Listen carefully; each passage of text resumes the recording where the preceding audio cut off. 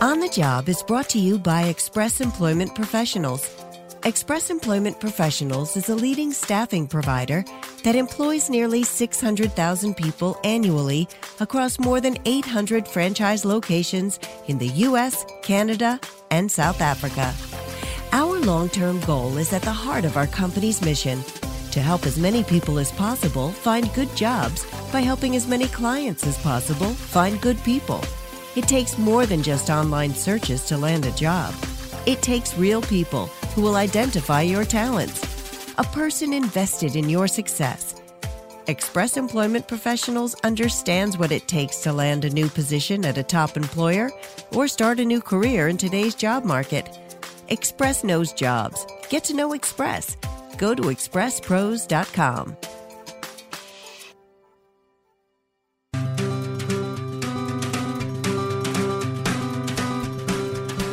Welcome to On the Job.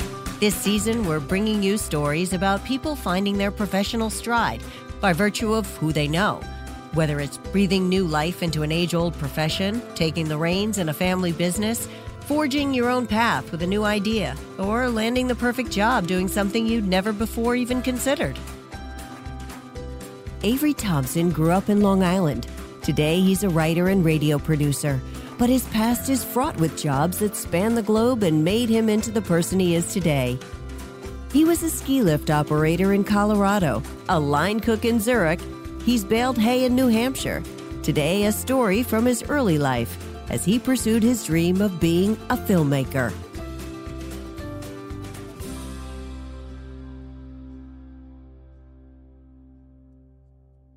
Like most 20-year-olds, I had delusions of grandeur.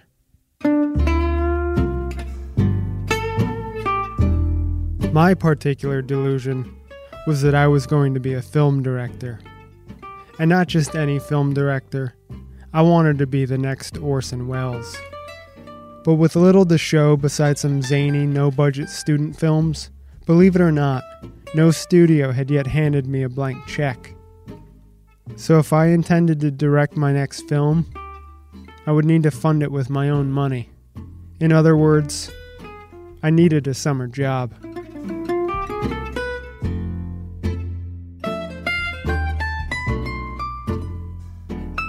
I quit golf caddying after 2 days. FedEx didn't think I was overnight box order material. To work at the local movie theater would have been too large a slice of humble pie. And so I called my friend Matt, another film buff, and complained about how the world didn't recognize my genius, how my talents were being squandered looking for a job. Then Matt said, "Well, we can work for my brother. He owns a landscaping company in the Hamptons." "The Hamptons?" I repeated.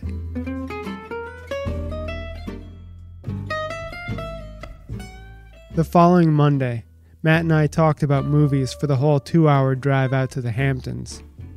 And as the roads gave way to leafy lanes and mansions rose above tall hedges, I knew we were exactly where I needed to be. Here were the people that would change my life. These people had taste, they had class, connections, but most importantly, they had the money I needed to direct my masterpiece. I could already see myself smoking a cigar and yelling action. So you can imagine my shock when we pulled up to a barn and were told by Matt's brother to get in the back of a pickup truck with a bunch of weather-worn Latino men.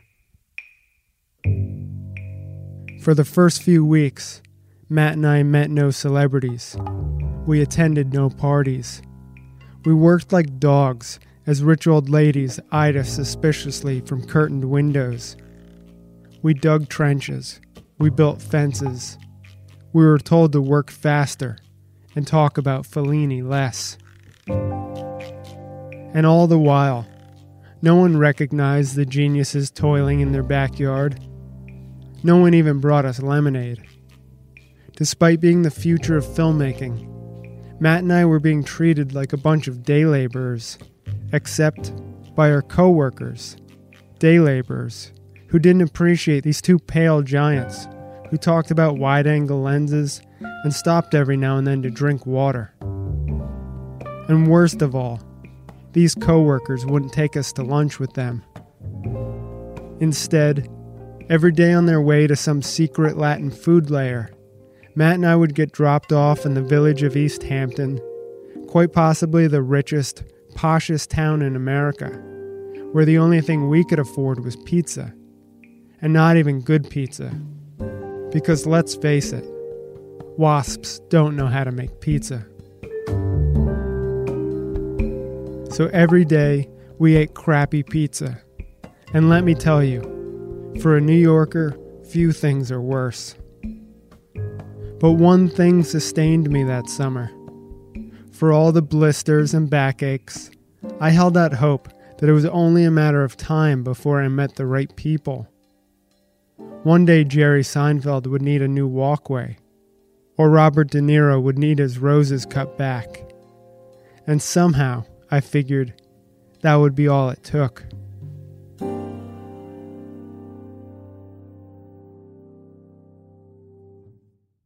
But that didn't happen. As the weeks wore on, Matt and I talked of films less and less. We started crying more and more. And just when we thought it couldn't get any worse, we got the job from hell. Our task was to paint a quarter-mile fence wedged between two strands of overgrown holly bushes. Now, for those of you that don't know, holly bushes have little prickly thorns.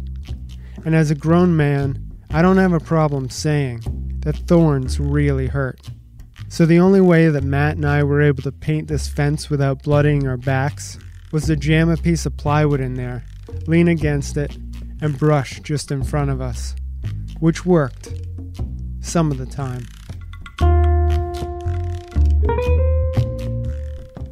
When it didn't, if we tripped or got a little tired, then the holly bush would shove us against the fence that we had just painted. And that happened a lot. By lunchtime, Matt and I were covered in green paint. I mean covered, head to toe. And when the truck arrived to pick us up for lunch, the Latino guys can't help themselves. They slap their knees and laugh big, gold-toothed laughs right in our face. And then they drop us off in the center of East Hampton.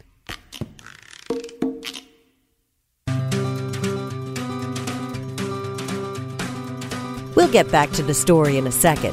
First, a word from Express Employment Professionals. A strong work ethic takes pride in a job well done. This is you. But to get an honest day's work, you need a callback. You need a job. Express Employment Professionals can help. We'll connect you to the right company. We're committed to your success and never charge a fee to find you a job. Express knows jobs. Get to know Express. Find your location at expresspros.com or on the Express Jobs app. And now, back to our story.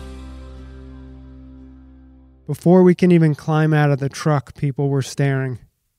Not that I blame them. We were two life-size G.I. Joe figures.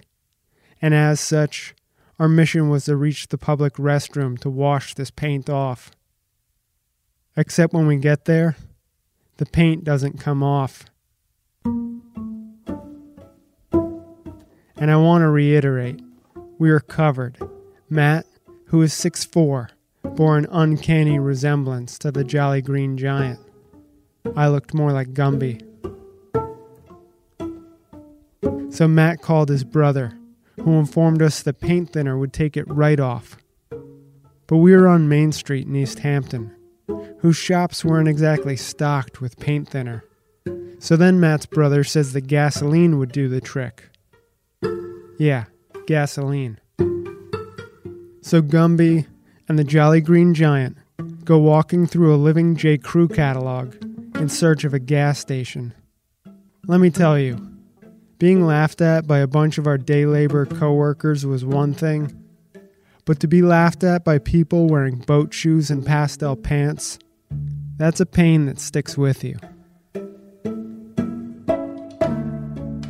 After a few blocks, Matt and I find a gas station, and then we start rummaging through the garbage, because, obviously, we need something to put the gasoline in. We find an empty Gatorade bottle beneath a rotten sandwich, and then pump 30 cents of gas into it.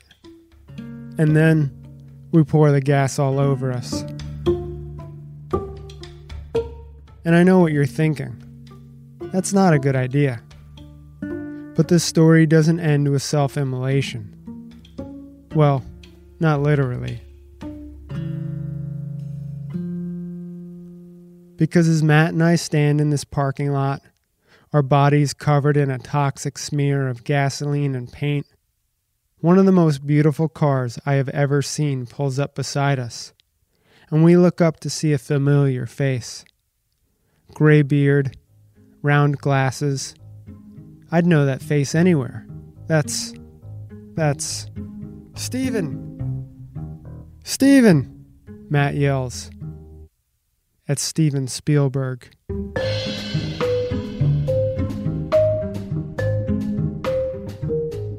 And Matt, who now resembles the creature from the Black Lagoon, starts running toward the car and screaming at him. Steven! Steven! Now, I don't know if Steven Spielberg saw us or not, but I do know that he didn't stop. He kept right on going.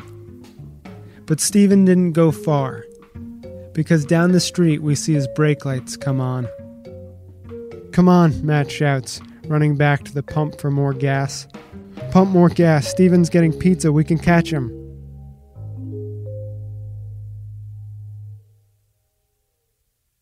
But I don't.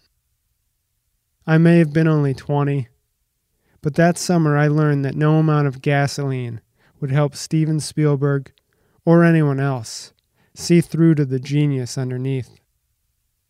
Instead, I walked over to the little convenience store attached to the gas station, bought a Snickers bar for my lunch, and I decided, screw movies. I'm going to be a writer instead.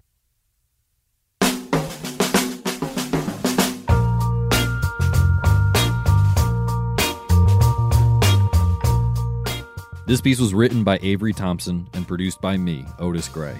You can find more of Avery's work at averyhthompson.com. We'll have a link over on our website, expressprose.com/podcast.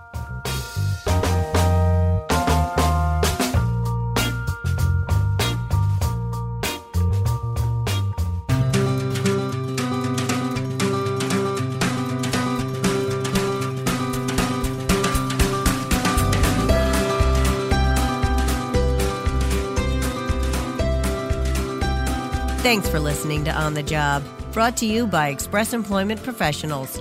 Find out more at expressprose.com. This season of On the Job is produced by Audiation and Red Seat Ventures. Our executive producer is Sandy Smallins. Our producer is Otis Gray. The show is mixed by Matt Noble at The Loft in Bronxville, New York. Find us on iHeartRadio and Apple Podcasts. If you liked what you heard, please consider rating or reviewing the show on Apple Podcasts or wherever you listen. We'll see you next time for more inspiring stories about discovering your life's work.